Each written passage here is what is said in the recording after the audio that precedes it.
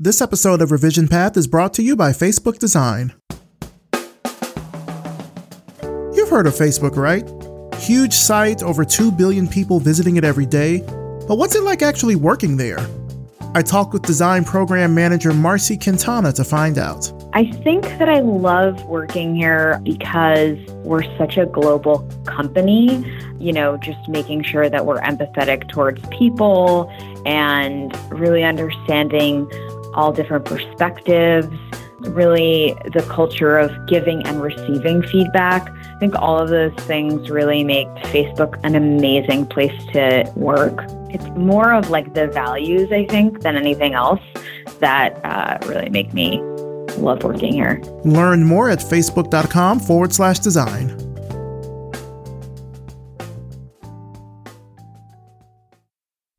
Are you looking for a job? Do you know someone who's looking for a job? Then check out our job board over at revisionpath.com/jobs.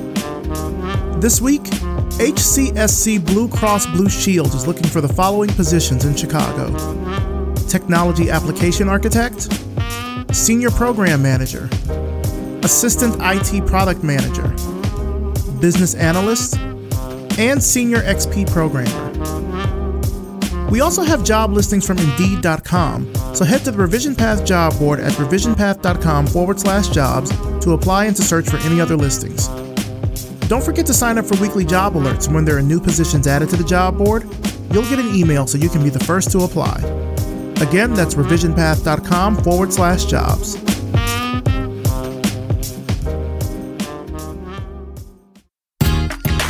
You're listening to the Revision Path Podcast, a weekly showcase of the world's Black graphic designers, web designers, and web developers. Through in-depth interviews, you'll learn about their work, their goals, and what inspires them as creative individuals. Here's your host, Maurice Cherry. Welcome to the Revision Path Podcast. My name is Maurice Cherry, and before we get into this week's interview, let's talk about our sponsors, Glitch, Google Design, MailChimp, and SiteGround. Glitch is the friendly community where you'll build the web app of your dreams. If your New Year's resolution is learning to code, then look no further. Glitch provides you with a platform to easily start creating anything from a simple website to a Slack bot to a web app using Node.js. This week on Glitch, we're talking about open source licensing and transparency. Of course, those are two very important topics. So make sure you go check them out and get started creating something today at glitch.com. Whether it's defining a branding style in VR or creating a voice user interface that actually feels human, Google Design is committed to sharing the best design thinking from Google and beyond. Sign up for great stories, events, and the latest updates on material design at design.google/newsletter. Again, that's design.google/newsletter. You can also follow Google Design on Facebook, Twitter, and Google+. It's a new year, it's 2018. That means it's a great time to work on your email marketing efforts. Let MailChimp's pre-built marketing automation help you out there. Automations are like a second brain for your business, and they can do all the heavy lifting for your email marketing efforts so you can focus on what's really important, your business. Sign up at MailChimp.com today for a free account. MailChimp. Send better email. SiteGround's hosting services are crafted for professional, business, or enterprise projects. You need cloud hosting or a dedicated server? SiteGround's got you covered. Are you hosting WordPress, Drupal, Magenta, or Joomla? They can handle that too. And with award-winning customer support and amazing uptime, you don't have to worry about hosting issues at all. Get started today by visiting siteground.com/revisionpath, and you can get 60% off on all hosting plans. SiteGround, web hosting crafted with care. Now for this week's interview. This is our 225th episode, and I'm talking to industrial designer and furniture designer Jomo Tariku. Let's start the show.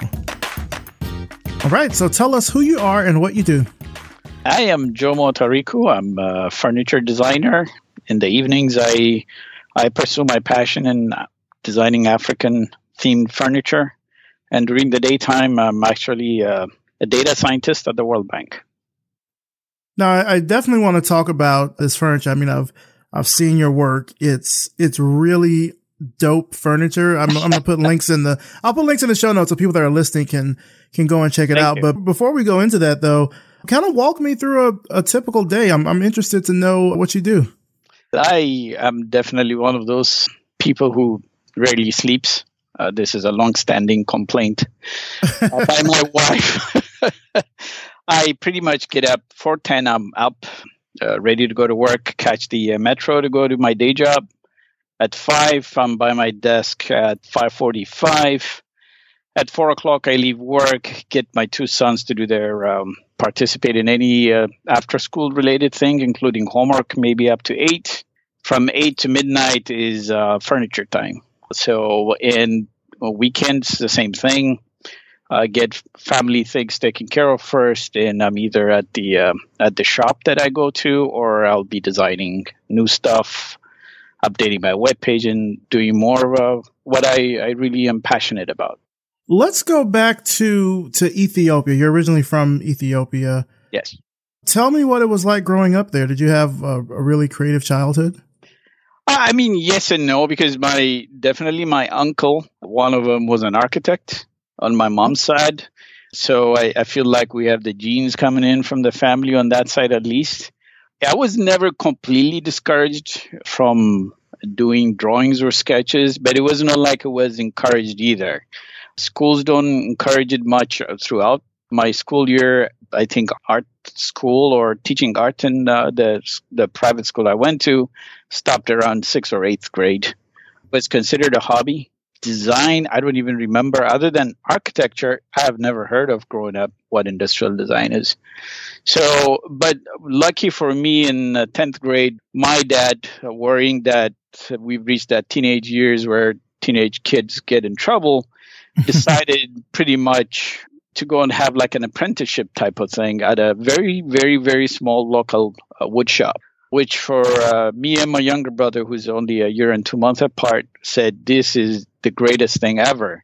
The main reason being my dad was extremely strict and didn't let us leave the house. So it was a reason to leave the house, and not really about learning how to do furniture design. But once we got in, and so what this guy who owned the shop was able to do from maybe about 2 or 3 machines, wood turning machine, a bandsaw, and a sanding belt.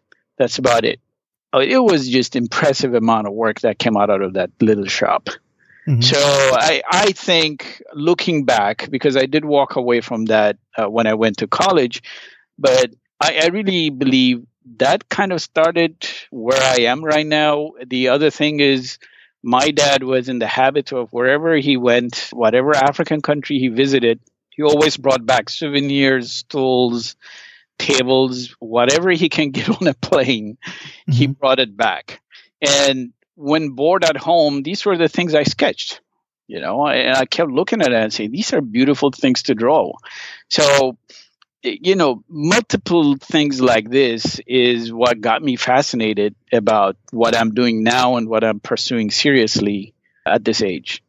I find it so interesting how when we're kids, we are so immersed in, I guess you would call it design, but like design and art, like we draw, we sketch, we color, we paint, we're immersed in all these things. And yet the older we get as we progress through our education, it feels like that gets, kind of decreased year by year by year. And it makes me wonder, is that why more people aren't pursuing design? Because as they get older, it just becomes less of an option for them as they go through their, kind of primary education. I mean, I 100% agree. I mean, growing up, the goal for my parents is be an engineer, be a doctor. I think when a parent invests in their kid and their kid's learning, it rarely crosses. At least I come from a developing country. I came from a poor country. So I totally understand my parents' perspective of, hey, whatever we have, we're putting it in you. We're sending you to the few private schools in Addis where I grew up. What I want out of you in return is go learn what we know makes money. Right. And there is even here, there is that misconception. You as a designer, as an artist, you cannot make a living out of it. Yeah. So it's how you are passionate and how you pursue your career in design, I think. If it is fulfilling to you, I think there's always a way to make a living out of it, especially these days. I really believe years ago, maybe that's not what they saw growing up, and that affected their view. But now with all the social channels on how you can promote, how you can show, how you can get involved with others, partner with others, I really believe this is the right time for the blossoming of, the artist that suffers in the corner and never gets the limelight.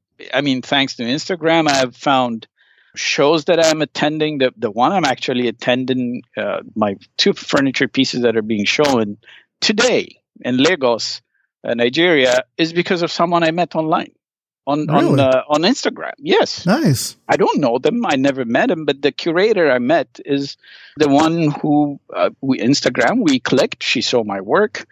We started following each other, and she told me about this event. So maybe reading my bio, you might have noticed this is my second attempt. I've tried to do the same African furniture themed products and chairs and tables and all between 2000 and 2008. I had zero impact, I can literally say. Let's go back to that time, because I do remember you, when I read your bio, that you took a bit of a hiatus between, like you said, those years and now. Talk about when you kind of first started up with doing furniture design. So I hope I'm not going too far, but when I was in college, and pretty much a professor convinced me not to go through the fine arts route and to look into industrial design, which I have never heard of in my life. I researched it, loved it, and that's what I picked. In my fourth year in college, a professor called Janice Smith was hired by University of Kansas, where I attended, and she was a furniture designer. And back then, I was looking back and saying, look, I'm not an American citizen. I'm not staying in the U.S. When my visa expires, I have to go back home. Mm-hmm. So I better have, like other industrial design thesis classmates of mine, I was not worried about doing some electronic related design, a touchpad or something, which was brand new back then, or was being conceptualized, let alone an iPad existing. So what I said was, furniture is something I can take. My childhood showed me from a small shop with good design, you can go even further. So I said, you know what? I'm going to do my thesis in African furniture. 2 years earlier, I started taking as many African history classes to start appreciating and just soaking in myself into what other cultures other than Ethiopia and what I've seen in my living room growing up. Outside of that, I wanted to experience that. So I took as much of these classes as possible, prepared myself for thesis, and did a whole line of furniture pieces that we ended up showing in my finals. Mm-hmm. So after that, there was also, again, another lag because, again, the same problematic work permit not being an issue. I didn't do much other than, my brother luckily bought me more shop tools. I didn't have any money. He was the one with a job. So we put it in the small garage we had back in Kansas. We started prototyping these ideas and sketching, prototyping, and all this. And at some point, through a lawyer, I got my national interest waiver, which is pretty much saying this type of skill is needed in the U.S. No one else is doing it. You're doing it. Thank you. Here you go as your green card. So that literally opened the door for me to do the thing we attempted between 2000 and 2008. And we developed a whole line. I collaborated with other designers. We came up with the additional new design. We took it to the Architectural Digest show, I think in 2003. It was shown on Fine Living Channel, but there was no impact to it. Back then I didn't have Facebook. I guess later on Facebook showed up, but no Facebook, no social channels. I didn't do apprenticeship in America. I didn't do internship. Was all, I was in the dark learning everything the way I thought it should be done. I didn't understand PR. I didn't understand marketing pretty well, even though I did graphic design for others. How do you approach writers? How do you approach magazines? And because if a magazine doesn't show your work, you're pretty much done, or you're local.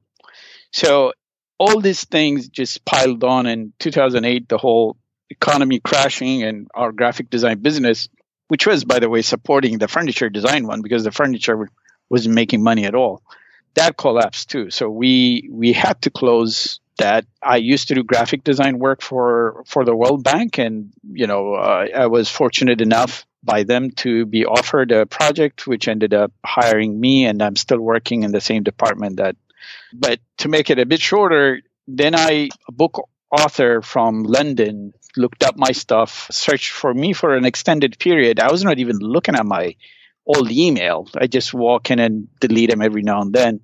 And she said, I've been looking for you because we're doing a book on African design, and you're one of the people we want to profile. It was like, for me, a reawakening. And that was, I think, 2015. I'm saying I haven't done anything in 7 years other than maybe sketches and a few 3D stuff. So that pretty much triggered this journey I'm on right now, where it's just amazing. Yes, it's a struggle. I barely sleep is the only complaint.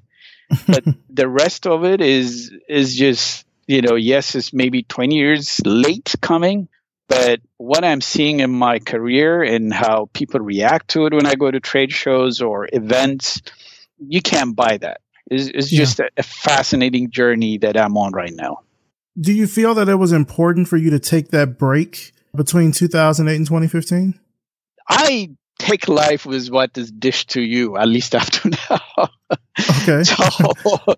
So yes, I would say. I think maybe I need to step away. I needed to mature. I needed to mature in a way. How is business run? How is business run in a way with less impact? Is it better to keep a day job to make sure this thing takes off?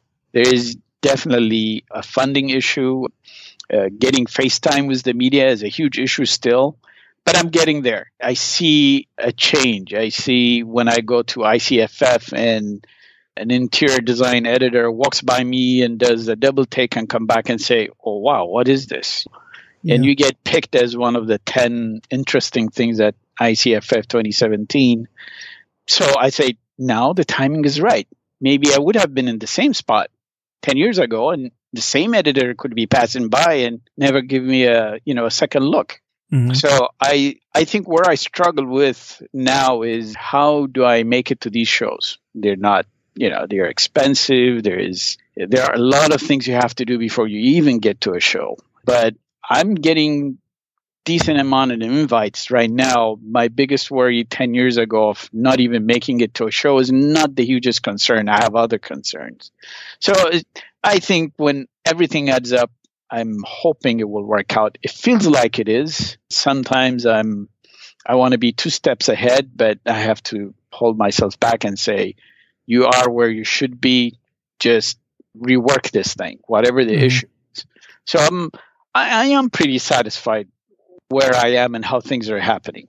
I think it's important that you brought that point up about funding. That's something that I've discussed with several people on the show before, about how we'll have these great creative projects that we want to do, but it takes money to get them off the ground. It's one thing to have community support and people liking something on Facebook or retweeting something on Twitter, but you need money to actually, like you said, get to shows, to probably purchase materials and a studio space and things to actually create what it is that you need to kind of keep this as a sustaining thing. Yeah, I agree. And one of the great things now versus when I tried it is, for example, I go to a shop called Tech Shop, which is like a membership shop. Mm-hmm. And these type of things are popping up like everywhere. And for the amount I pay and what I get out of it for building my prototypes is just amazing. So I don't have a studio. If you ask me, should I have done a studio? Because we did have an office space, a studio space between the first try, 2000, 2008. It was an overhead that could have been avoided. And I should have avoided it. So now what do? I work in my basement. Sometimes I feel bad for the amount of prototypes I have in my basement and the living room.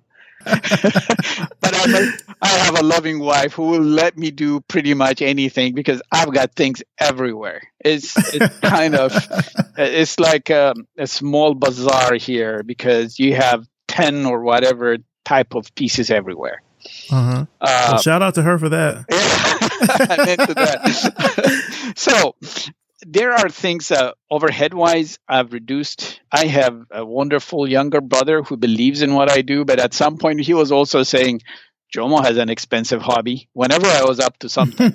So, so on this second phase, I have his support. He's helping me out as much as possible. I have all the creative independence to do whatever I think. I don't know how long that will last, but he's been like 100% behind me, making sure things happen. So, most designers might not be fortunate to have this experience and might have to go the crowdfunding way or, again, out of your pocket. I do spend a decent amount out of my pocket also, but funding is an issue. And for example, right now I'm looking into licensing and all. If you want to do licensing, there's upfront cost for all the people that need to help you out. I don't mind paying because they're also service providers, just like me or like other creatives. It's just that we have to consider all of these things. And sometimes you look at your book and you say, wow, if I need to get this licensed, and this is a big if, this is the amount of money I need to invest, and who are the believers behind me? Yeah. And I think that's where, again, the social connections help. You might have noticed my Instagram page. I'm always constantly populating it with new design. And most of them are 3D right now. But one way I see it is if I don't show the potential people that can work with me in the future, how good I am, and have this concept of where most of my friends tell me, Jomo, why do you keep publishing this stuff? People will steal it. It's either I hoard everything and no one sees what I have, or either expose it and take that risk and say, hey, I've got this cool stuff. And I really believe that I'm getting closer and closer where the dam is about to break because of some of the responses and emails I get from people and the meetings I have and the potential shows, which right now I can't disclose, but in 2018 will happen. So it's a matter of balancing, watching your pocketbook. I have really learned how easily you can get in debt through my first trial. I really, really believe this is where most of us designers make a huge mistake. Sometimes we feel like we don't charge enough. Most of the time, actually, we don't charge enough.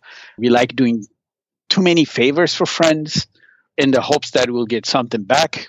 So all of these things need to be balanced, especially when you have a family, kids to raise, taxes to pay, and all in all. So it's a matter of balance and knowing what your future is and just plan your 3 to 5 year strategy and just stay on it. Yeah, I agree with that.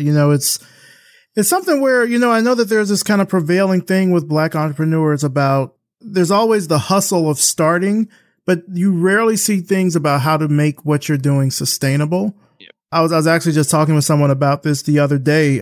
She just started freelancing, just doing like graphic design, web design freelancing. Mm-hmm. And it was easy for her to get out there and, obtain the certificate from the state to register as an actual business and all that stuff. Yes. But then it's like when it came to accounting and finances and how to set all that up, there's really, I'm not saying that there aren't resources out there, but it's not easy for us to kind of get into this sort of thing and know how to sort of charge what we're worth and really make sure that what we're building is not only, good for us as creatives, but also will make it sustainable.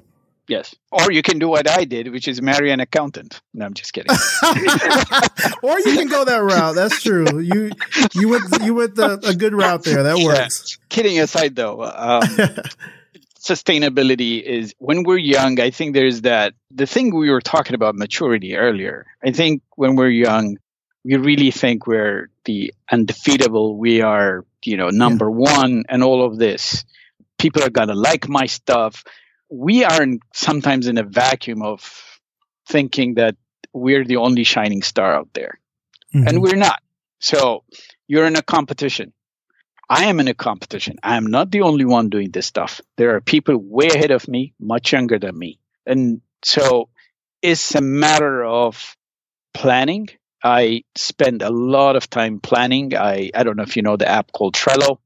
I log everything I research. I go review it after a few months, every week, depending what it is. I am a research junkie. If I'm not sketching, I'm researching my competition. I'm researching the trend. I'm researching what people are looking forward to, what has passed us, and all of these things. So I am extremely focused at this stage of my age. If it is possible at all for a younger designer, is to think about. There was a video I was watching on Facebook yesterday about a guy talking about what you do after your teenage years and after 60. And he said the most important years are actually the ones between those.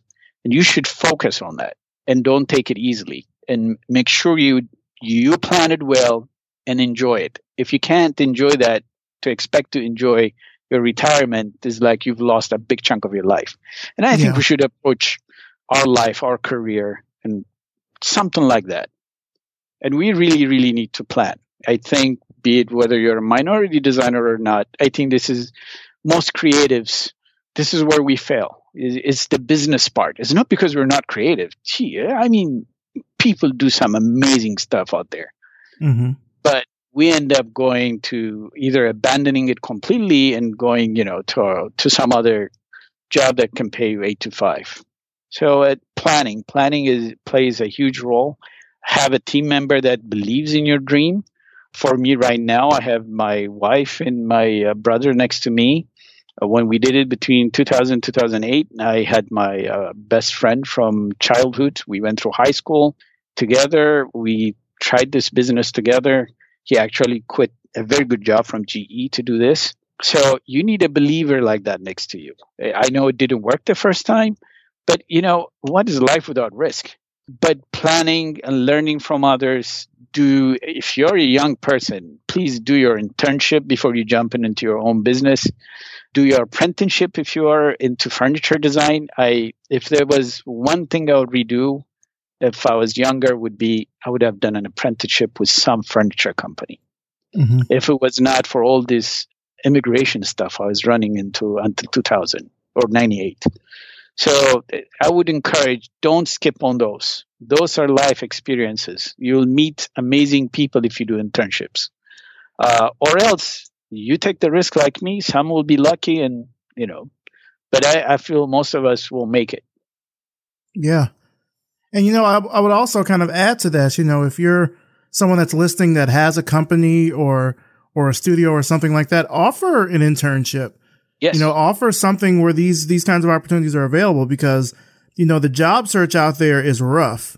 And even the entry level jobs want you to come in with such an immense amount of experience right off the bat that sometimes it can be really, and it can be really daunting if you may not come up to that, but you still know that you're a hard worker and you can at least try to, use your skill or your craft to some sort of degree.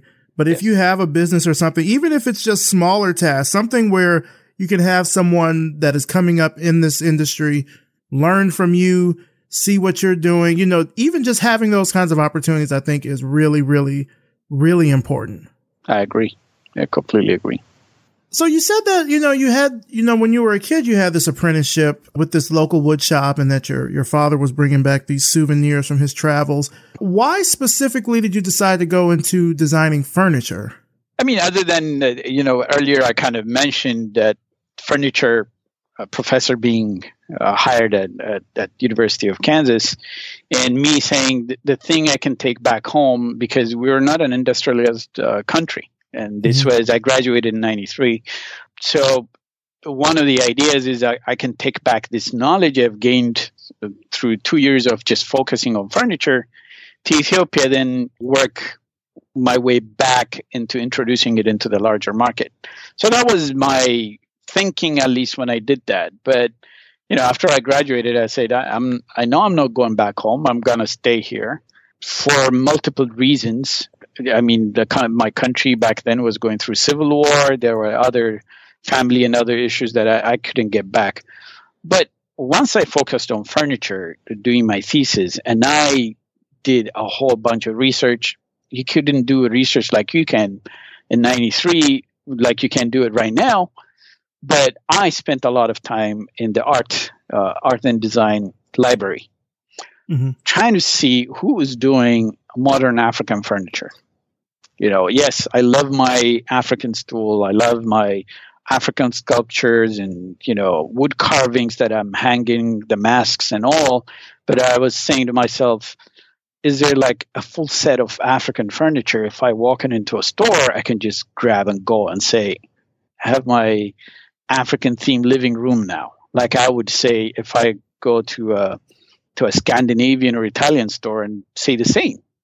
Mm-hmm. And I couldn't find anything. And I said, aha, thesis was all about discovering something new. And I said, how about doing something about this? Since no one is doing it. So it really started, the birth of this whole idea started in college. It is just surprising. 20 years later, I'm still pursuing to make it a reality. In the meantime, though, especially since 2000, there's been multiple designers who have probably thought the same way as me and have been working on the same idea. So I'm glad we're a bit more robust, but I would say there's not more than 10 of us focusing on this idea. I've been looking at it, and there's only a few of us working on this, and even fewer, maybe about 3 who've been able to license their work so it's manufactured by companies, mostly, I think, European companies.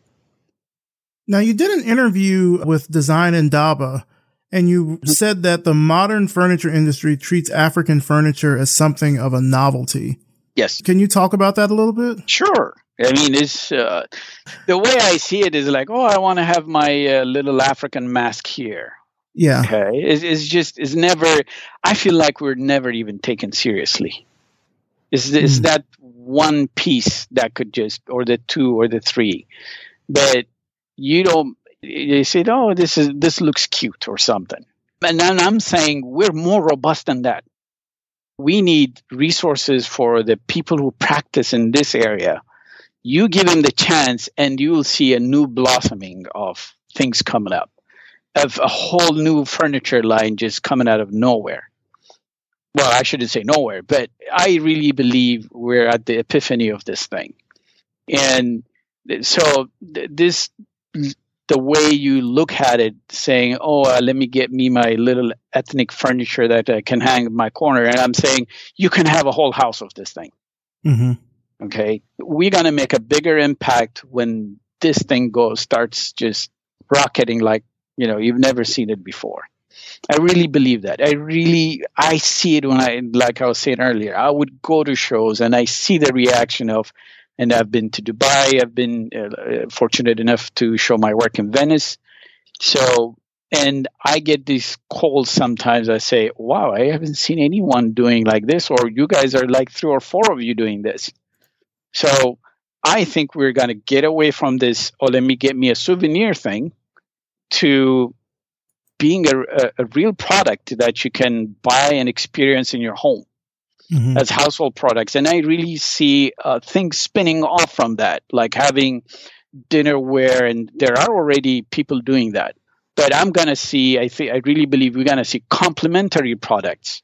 So, how design and style is, you go through cycles, maybe classical design is popular right now, or mid-century, for example, is very popular right now, which is pretty much on Scandinavian furniture. But that's going to fade out at one point. But when it circles back, you don't see African furniture in that category. Mm-hmm. It's always, the modern, the contemporary, the minimalism of things, the retro, the gilded, the Italian. So when we do this cycle again, I'll be gone and dead by then. But I want that bullet point sitting right there. So we're not a souvenir that you use, you hang, you throw away one day. You're here to stay. You're a collector's item. When there is auction, you are one of them. Because right now, if you go to any mid-century thing, they're at auction.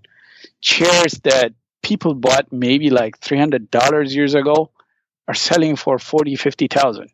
Those are not souvenirs. Those are design icons. That's why they're paying for them. I don't begrudge them. But I as a designer, what I'm working on, I want it to have a long life after I'm gone. And I really believe with such a rich culture out of, 54 countries from Africa to gain knowledge from, to learn, be proud of it. I'm very proud of my ancestors' work. And that doesn't mean Ethiopia only. I'm talking about Africa in general. Okay. And one of the reasons is I think is downplayed. And I'm saying we're up to par. Mm-hmm. We're no less. But we, be it African or non-African designers highlighting it, I think is a good thing. But I want African designers to take advantage of what they grew up with. This is like breathing air to us. I go to Addis every now and then and I see architecture that's just mind-numbingly painful to look at because we're trying to adapt to what is in Dubai. And I look at, David Adeje's National Museum of African American History Museum, and I say, this is beautiful. You see when it's well done? Everyone likes it, even though there were a lot of critics before it was up. But I pass by it a lot when I go to DC. And it's just, for my kids growing up in America, for me, it's a very enjoyable thing to watch. It's an experience each time. So I want furniture to reach that stage. I am so glad architecture is getting there. There's still a lot of work on that one. And there are amazing architects actually practicing in Africa who are doing this. So I don't want to downplay that. But I think there's so much room to improve and actually to make an impact that it doesn't have to be only in Africa you see these things. Why not here?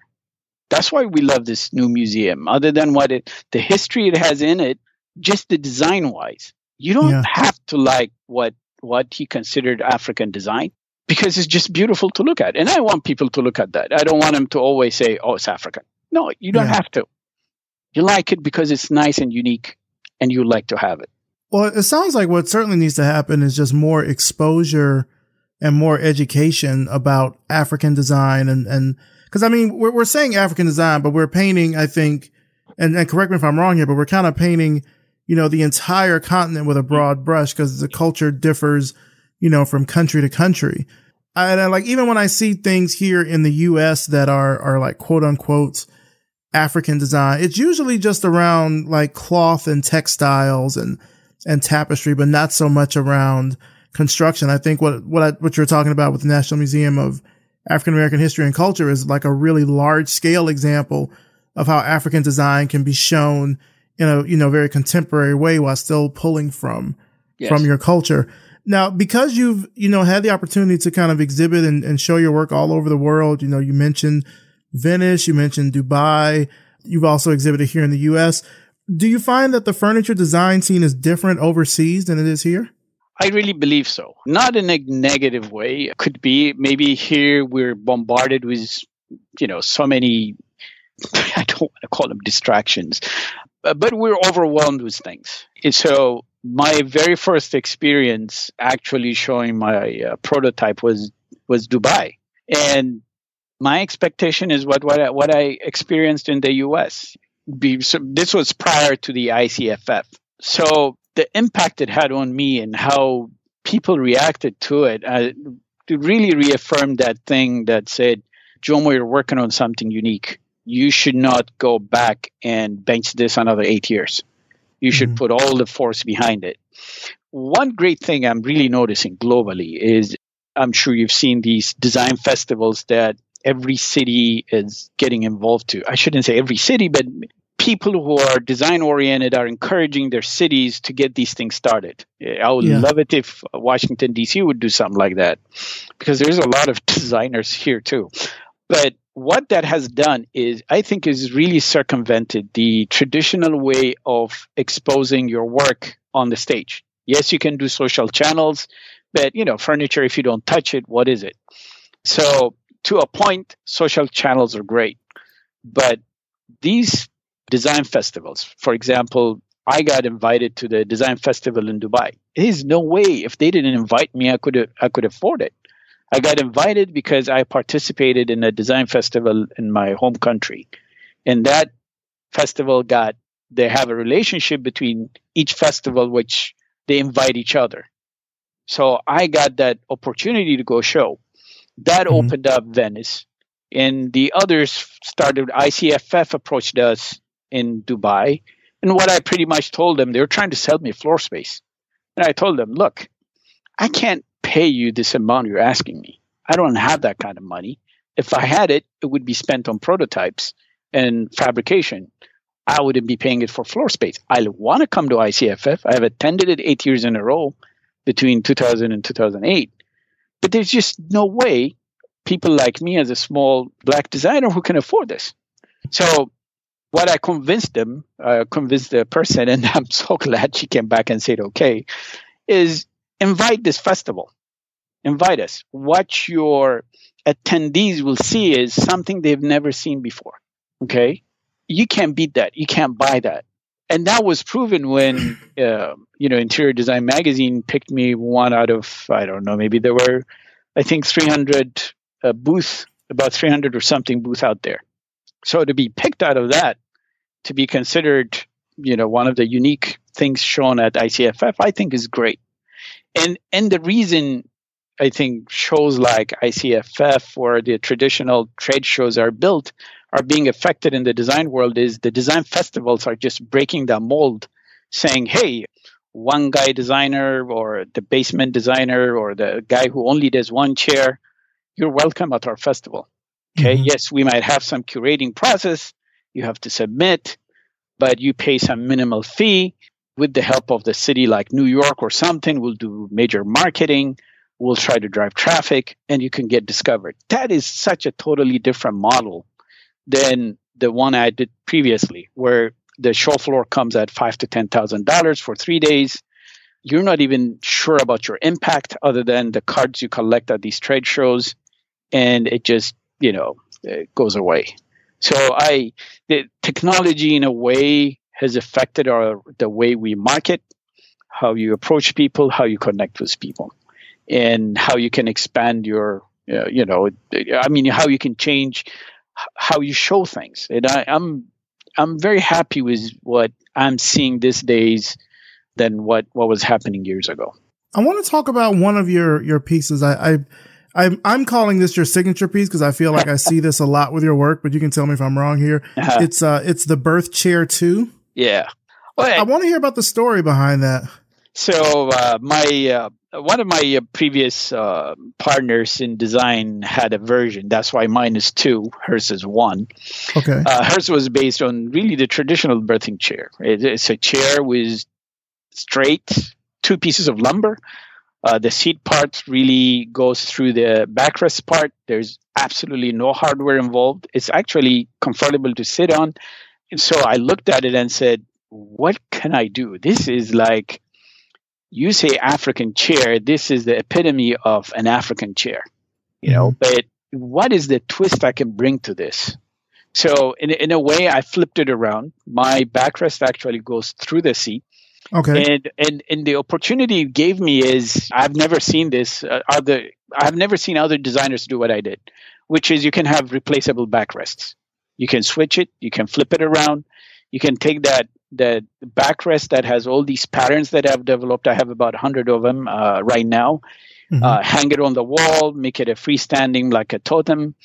And I'm looking at this and saying, I really believe I've created something unique where you bring in a chair that stays like that, and unless you do the cushioning all over again because you've worn it down. But that's about the change you're going to see. You're not going to see constant change on a chair if you want to. You have a party and you want to liven it up. I have one version where you can tie African scarves on it. So what I brought to a simple chair is modularity. And all of this done without absolutely no hardware. It only takes you 2 seconds to flip it around. You can always add more backrests if you want. You can, one of the ideas I have is, for example, you have a pattern, you're an interior designer. Let's say you don't like the patterns I developed. You want that to be part of the backrest. We can see that on that. So I really believe I've brought a unique twist on what people are used to about chair design. Now, does it need refinement? Yes, I'm playing with the ergonomics always. The one I just sent to Lagos is, I believe, my 10th version. Wow. So it's getting there. There are things that I've redesigned right now and I should have available in 2018. Once I resolve all of these things, right now we're dealing with fabrication issues, and hopefully all of these ideas that I keep posting on Instagram will come alive in 2018. Well, I'll make sure that we put a link in the show notes so people can really check it out. It's a really, really lovely chair. And I like that that modularity aspect that you're talking about. People can really kind of customize it in their own way. Yep. It's super easy to assemble, certainly easier to assemble than other, furniture companies that will remain nameless because they're not sponsoring the show. But no, it's a really nice chair. Do you plan on like developing that into other types of furniture? Yes. So that specific idea, I have spun it off into like 10 ideas. So when I say spinning it off is the seat part, I've come up with like 10 different ideas with the backrest slightly changing. So I have the one called the Maasai chair, which has a slightly different backrest. There's the original birthing chair. There are others that I'm doing like that. So this is the part I really enjoy about once you prototype and see how it works, how you could easily progress into other, designs. So the chair, I have a table that complements that. And I'm hoping that there is also a sketch that I did on lampshades and all related to this.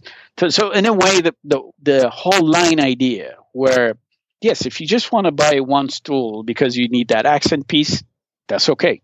But if you're one of those guys who says, I want my whole living room to have that feel, of the African furniture. I'm looking at the Black Panther movie preview and I'm looking at the setting and I say, hey, I want that feel in my living room. That's what I want to give you. That's totally a little bit off the side in our discussion, but you want to give that experience. But that comes from you do one thing well, then you work on the complementary things based on that. And suddenly you have a whole catalog of things. Do you have like a dream project that you would like to do? I mean, I know, of course, doing this right now is your dream, but is there a certain type of project that you would love to undertake? I mean, definitely. I mean, I would love to do a boutique hotel if things work out. Every now and then when I travel and I walk into a hotel, I can just visually populate that room with things I'm thinking. Of course, who would hate to do a residence where, you collaborate with an interior designer that has the same vision as you to make it one thing I've looked because a CBS producer contacted me once is, doing staging for theaters and movie shots where they always need furniture pieces to set these things up. And I've never even thought about this until this person, through a mutual friend, contacted me and saying, we're doing a TV series where we need the setting to be like African. And can you loan us the furniture? And I'm saying, sure. Why wouldn't I? But that's where the licensing comes in, right? Because you don't want to just give it out for free. No, but at least for TV staging, you always use it as promotion for yourself. So it depends what kind of relationship you create with them. But licensing wise, I'm glad you mentioned licensing because really for most designers that are product designers or furniture designers, I really believe you have to have this licensing thing resolved. That is where some of your income will come. That is where your promotion and marketing will come.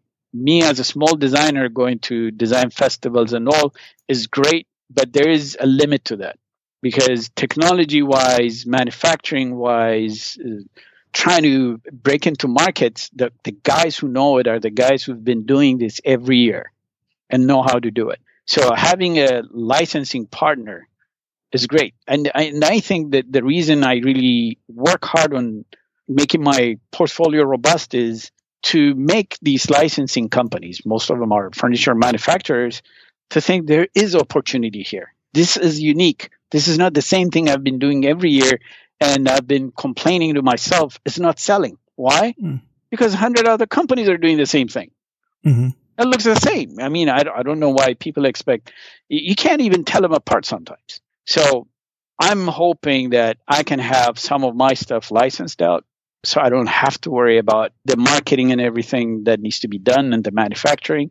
Some I would like to keep within my wing, close to my chest, and just keep working on it and get it out that way. So, my dreams could keep me up all night awake because one day I'll say, oh, wow, it would be cool to have a gallery. Another day I'll say, okay, you're going too far. Just put it online.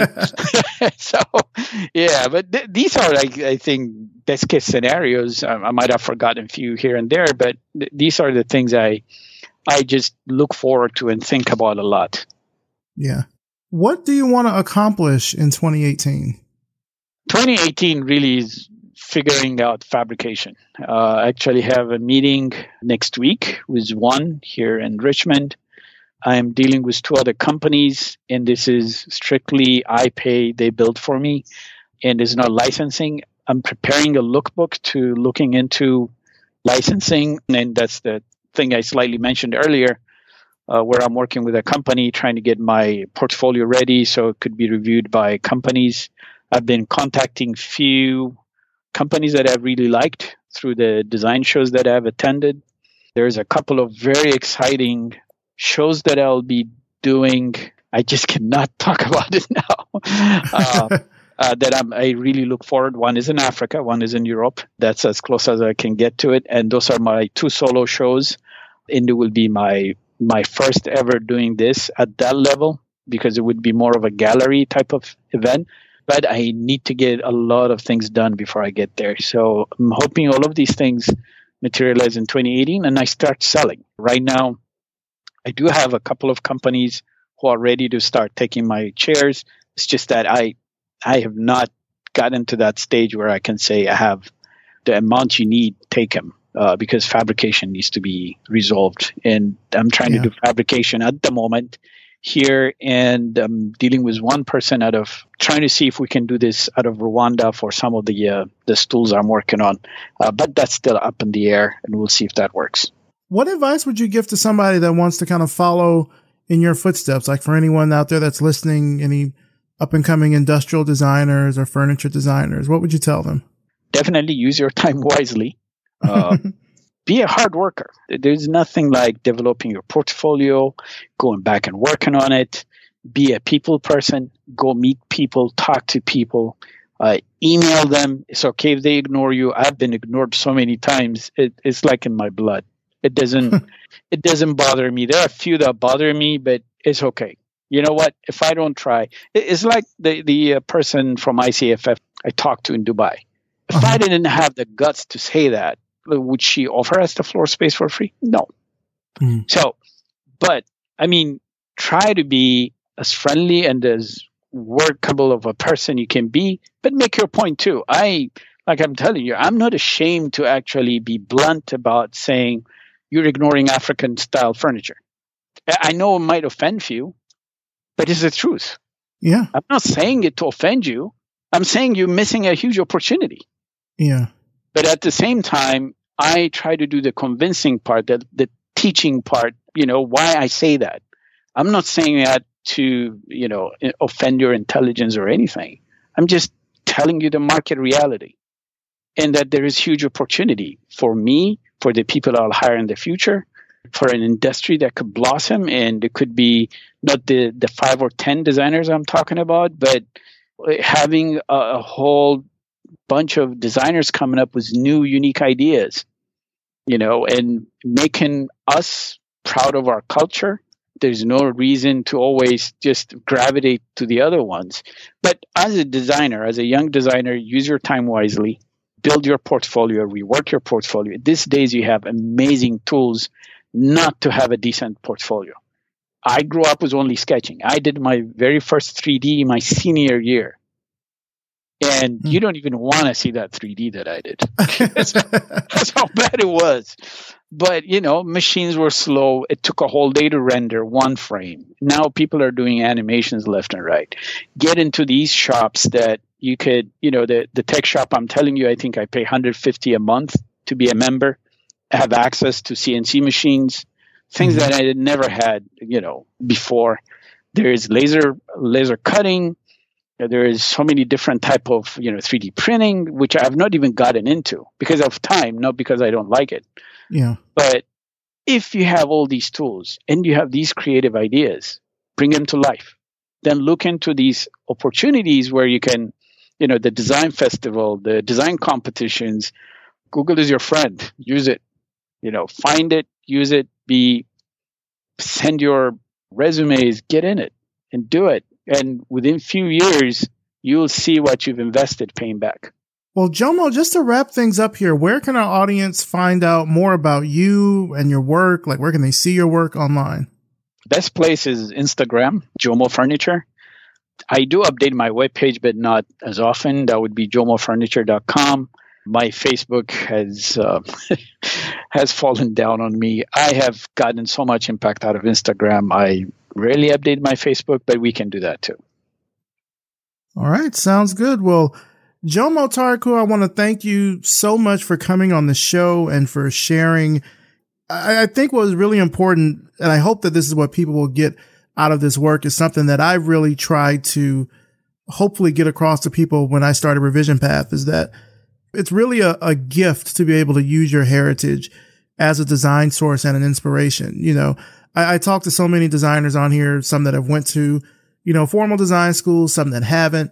And the problem that can kind of end up happening is that we end up imitating a lot of what we see from, not from our culture, not from our cultural sources. And instead of doing that imitation, we should be doing innovation, which is using our culture and using the things that are important to us as ways to build things that can really make an impact in this world. And I'm really glad to see that your work is worldwide, like it's getting out there. And I certainly think that after this, it'll be getting out there even more. So thank you for coming on the show and sharing what you do. I appreciate it. Sure.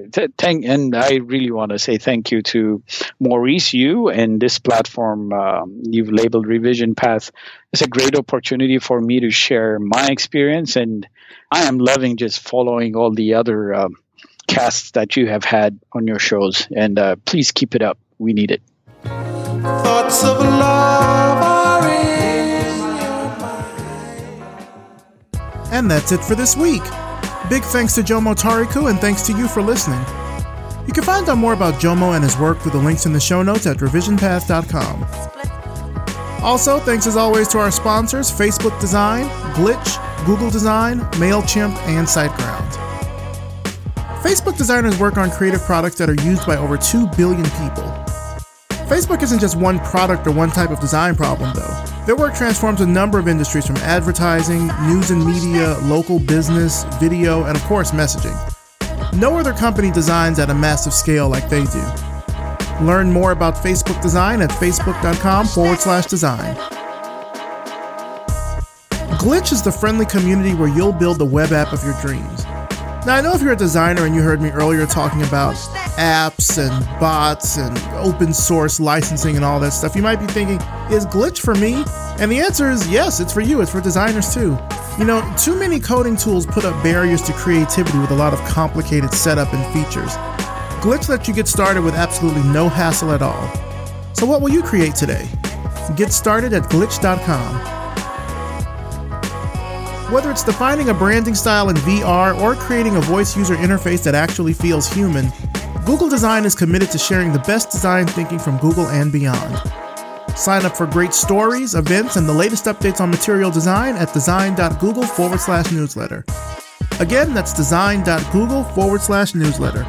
You can also follow Google Design on Facebook, Twitter, and Google+. MailChimp is the world's largest marketing automation platform.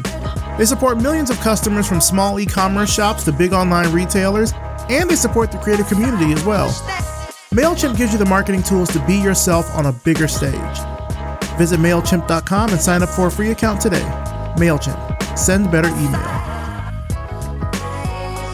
Since 2004, SiteGround has been empowering web professionals and beginners alike to build better, faster, safer websites easily without having to worry about hosting. They've got different hosting platforms to suit every need, including managed WordPress hosting on all plans. Trust me, SiteGround will not let you down. Visit siteground.com/revision path to get 60% off on all hosting plans. SiteGround, web hosting crafted with care. This episode was edited by RJ Basilio and produced by me, Maurice Cherry. Our intro voiceover is by Music Man Dre with intro and outro music by Yellow Speaker. If you liked this episode, please do me a huge favor. First, subscribe to us on Apple Podcasts, and next, leave us a rating and a review. It only takes a minute or two, and it really helps the show out, not just by bumping us up in the rankings here in the US, but for design podcasts worldwide. And I'll even read your review right here on the show. Revision Path is brought to you by Lunch, a multidisciplinary creative studio in Atlanta, Georgia. If you like the work that we're doing here with Revision Path, then please consider becoming a patron. Now more than ever, Revision Path needs your support to make sure that stories about Black designers and creatives in our field are being told in their own words. So if you support us, if you support our mission, just go to patreon.com/Revision Path and pledge today. For just $5 a month, you can get access to behind-the-scenes information about the show, upcoming interviews, and so much more. Thanks so much for listening, and we'll see you next time.